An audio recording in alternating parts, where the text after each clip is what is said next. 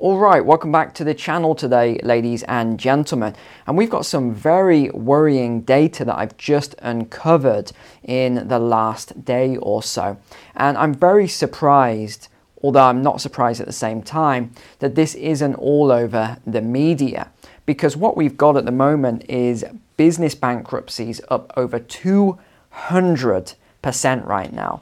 It is absolutely staggering. This is one of the highest years going back to 1990 in terms of the business bankruptcies as we're measuring it here. So in 2022, there were over 500,000 business failures. This is in the USA. In 2021, there were over 400,000 business failures. That was as a result of coming out of those lockdown periods. But this year, in 2023, it's expected to be over 600,000 business failures. So this is the absolute minimum. And we've had a lot of articles out as well, which we'll come on to very shortly, about these business failures as well. But I wanted to just touch upon today the implications of this, why we're having so many business failures. How does this affect you? How does this affect the economy? What about stock market portfolios and all other things? So that's what I'm going to dive into today. So let's go back then. Let's take a step back to 2020. We all know what happened in 2020. We know what was the result. It was these very strict and severe lockdowns. Whether you wanted to or not, you had no choice. It was a lockdown enforced by the government and the police. So what happened to all of those businesses that had their fixed overheads? Well, a lot of those businesses just weren't able to continue. But I hear you say, Neil, the government gave grants and loans and all these other things though, didn't they? Well, yes and no. The government did give out what's known as bounce back loans in, say, the UK and some other European countries. The USA gave some sort of loans as well. But the key thing, if you look at a lot of countries, was that these loans had to be paid back in the future. And you look at now where we went on to have supply chain disruptions, we had energy pricing skyrocketing, we had labor costs going up, all the raw material costs, as well as lots of other things. The cost for these businesses went up dramatically.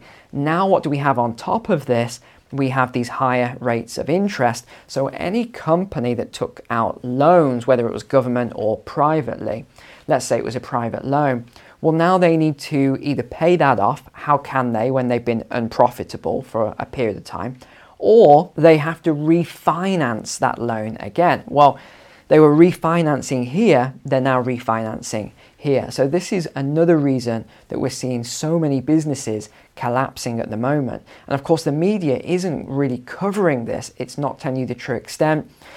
If you didn't know any better from press conferences and things like that, you would think that the economy is absolutely booming. It's so strong. Everyone's got a job. Of course, they don't talk about the real unemployment numbers here. They use the different U rate, if you know what the U rate is. They use the manipulated U rate. And then when we get on to GDP, I've got the stats here from the US government. It says that US GDP grew by 6.4% in the first quarter of 2023, following 4.3% growth in 2020, and there's other years as well that are also very positive. Now, what they are not saying here is that this GDP growth, remember, GDP in the US is about 60% consumer driven.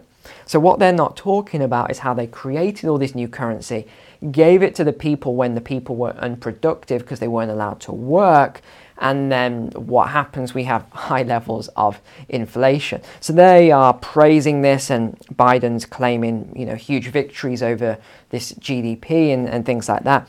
But actually, this isn't a rise in GDP. If you had to measure it accurately, you'd probably see negative levels of GDP, meaning that the US has been in recession for at least a year, but they don't want to tell you that. Now, the other thing is about the core CPI and inflation and everything else. And again, they're claiming this big victory over inflation in the US. But remember my theory on this, which so far looks to be playing out quite well, that's probably not a good term to use. It's a bad theory. It's not anything to be happy about. And that is the 2 or 3 peaks of inflation. So my theory, well, it theorizes that we're going to see this second and this third peak later on of inflation. I'm not sure about the third peak, but I'm fairly confident on this second peak. In fact, I think that right through the next few years, especially in the US and Western countries, Europe, UK, we are going to see elevated levels of inflation. They keep putting out all this propaganda that we're going to get back to 2% and, all this other stuff, but it's just not true. You've got to bear in mind the toolkit that they have, these central planners, and you've got a choice. You either have high inflation or you really heavily tighten, but then you have a collapsing economy. And just coming back to the business loans that we were talking about, we have some data from Moody's here, and it says that total debt of non-financial US companies reached a record high of $11.2 trillion, and that was at the end of 2020. Now, a lot of this is grown even more than that now, but of that, and the reason I'm giving you the 2020 figure, $2.2 trillion of that 11.2 was rated as junk grade with the absolute highest risk of default. Now, I think it's important that we link this to the stock market and employment scarring and the economy and a few other things so that you can actually see where this is going. I keep seeing a lot of analysts talking about the fundamentals of the stock market. And as I've taught you a lot of times, and I teach in my course, I know most of you have taken my stock market and finance course. Now, if you haven't, it's below in the description. But I teach one key principle in that course, and it's all around how the analysts are still working off models that no longer exist. So one of the things they do is they look at huge amounts of data and charts and previous recessions and what triggered this and what triggered that. And this is a mistake. And again, they teach it at university and they teach it at all the colleges and things like that.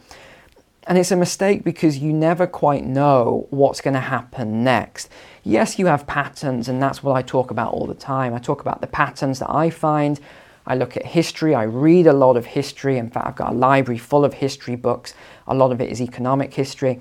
But I'm not naive enough to think that just because I've read all these books that I can predict the future with, complete accuracy, because I can't, and neither can anybody else really. Because who saw what happened in 2020 and 2021 coming, where the government created or printed, if you like that word, huge amounts of new currency, which everyone knew would lead to record levels of inflation. It was simply a tax, basically. It was a tax onto the people. So basically, they stole from people's past earnings that they'd saved in the present so they could bail people out in the present. But actually, it's worse than that, because they also stole from people in the future, so people's future earnings potential. And that's what we're seeing now with high levels of inflation, which is the tax. People just don't understand that inflation is the tax. They're saying, well, it's so great the government hasn't, increased our taxes. No, they have. The inflation was the tax increase. It was a stealth tax. Now, coming back to what I was saying then about the fundamentals and everything else, everyone keeps looking at fundamentals, but you can't look at fundamentals. In fact, I was reading a sort of, I guess we can say it's a paper for analysts, is the best way to describe it. I was reading this just this week, and it talked about how you can look at the fundamentals of what the market's doing and then predict and anticipate what it's going to do in the future. And I just don't really, there's some merit to that, but I just don't really agree with it, because you look at what happened during 2020, I think it was about March of 20, where the stock market just came down very heavily. And then what did it do? It skyrocketed up. Why was that? Was it because all of a sudden everything had improved and the fundamentals had improved? And no, it was none of that. It was through massive rounds of quantitative easing, i.e. currency creation. So here's a message I've got, is that don't just look at fundamentals, because I know many of you are investors, many of you have your pensions in the stock market, many of you do this full time. Don't listen to a lot of these analysts that have been wrong for 3 years. you've really got to just look at one key thing and then look at fundamentals around it. And that is creditism. So this might be a concept you've never heard before.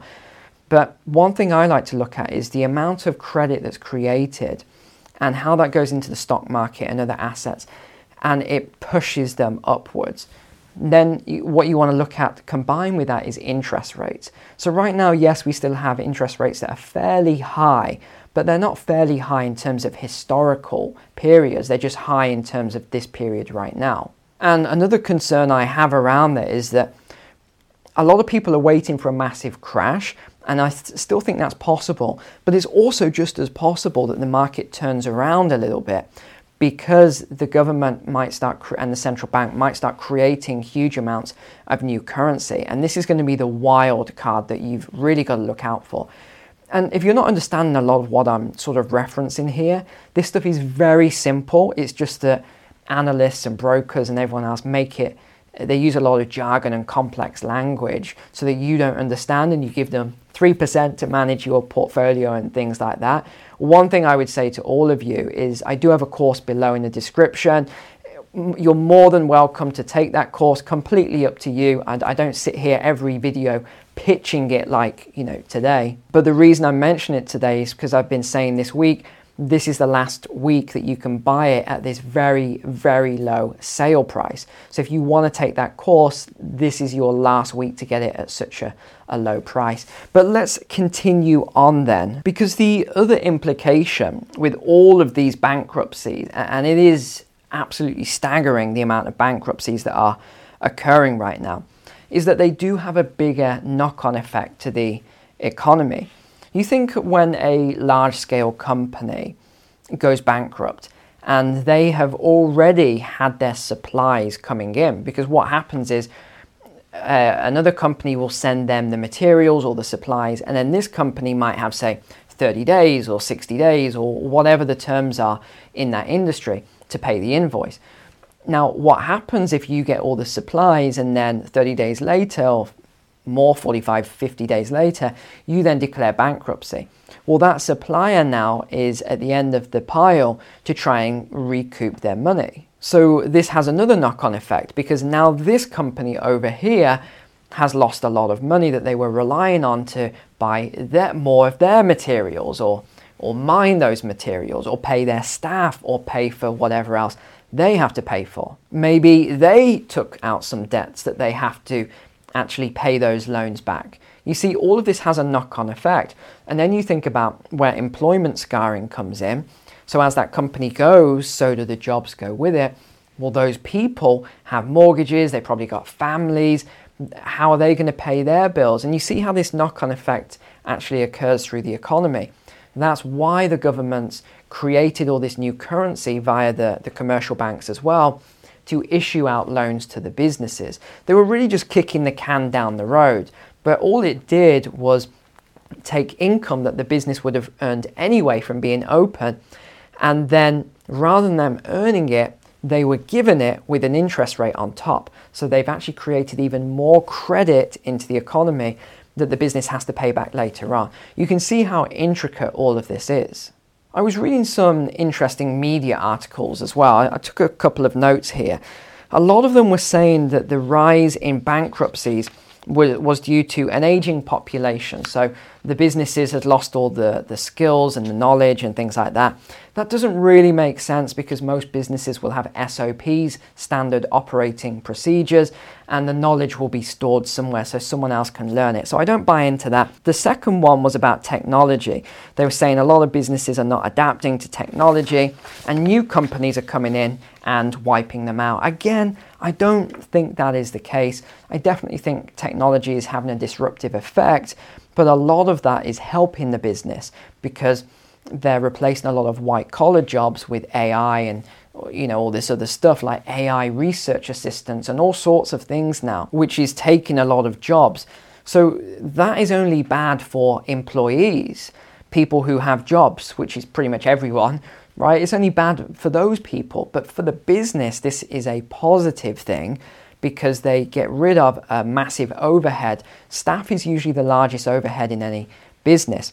And then the last thing was they're saying that it's due to the global economy and that all these other companies around the world are taking the business. Again, I don't think that is the case. I think they're trying to glaze over the true reason for all these bankruptcies in the USA, and a lot of it was due to the lockdown period. What have they said about the outlook then? They said the outlook for US businesses is strong, and we won't even get into this because it's complete propaganda. There's just no way the outlook is strong for US businesses. If anything, right through to 2024, 2025, it is looking very negative. Unless they're going to start creating lots of new currency, I don't see how they're going to maintain, this GDP level that they think they're going to get. And we even saw, and I just touched upon it, I think in the walk and talk last week, was that the biggest economy in Europe is now into a recession. That's Germany. No surprise there because we all knew that was going to happen. I forecast that a long time ago because of the energy inputs and a lot of other things.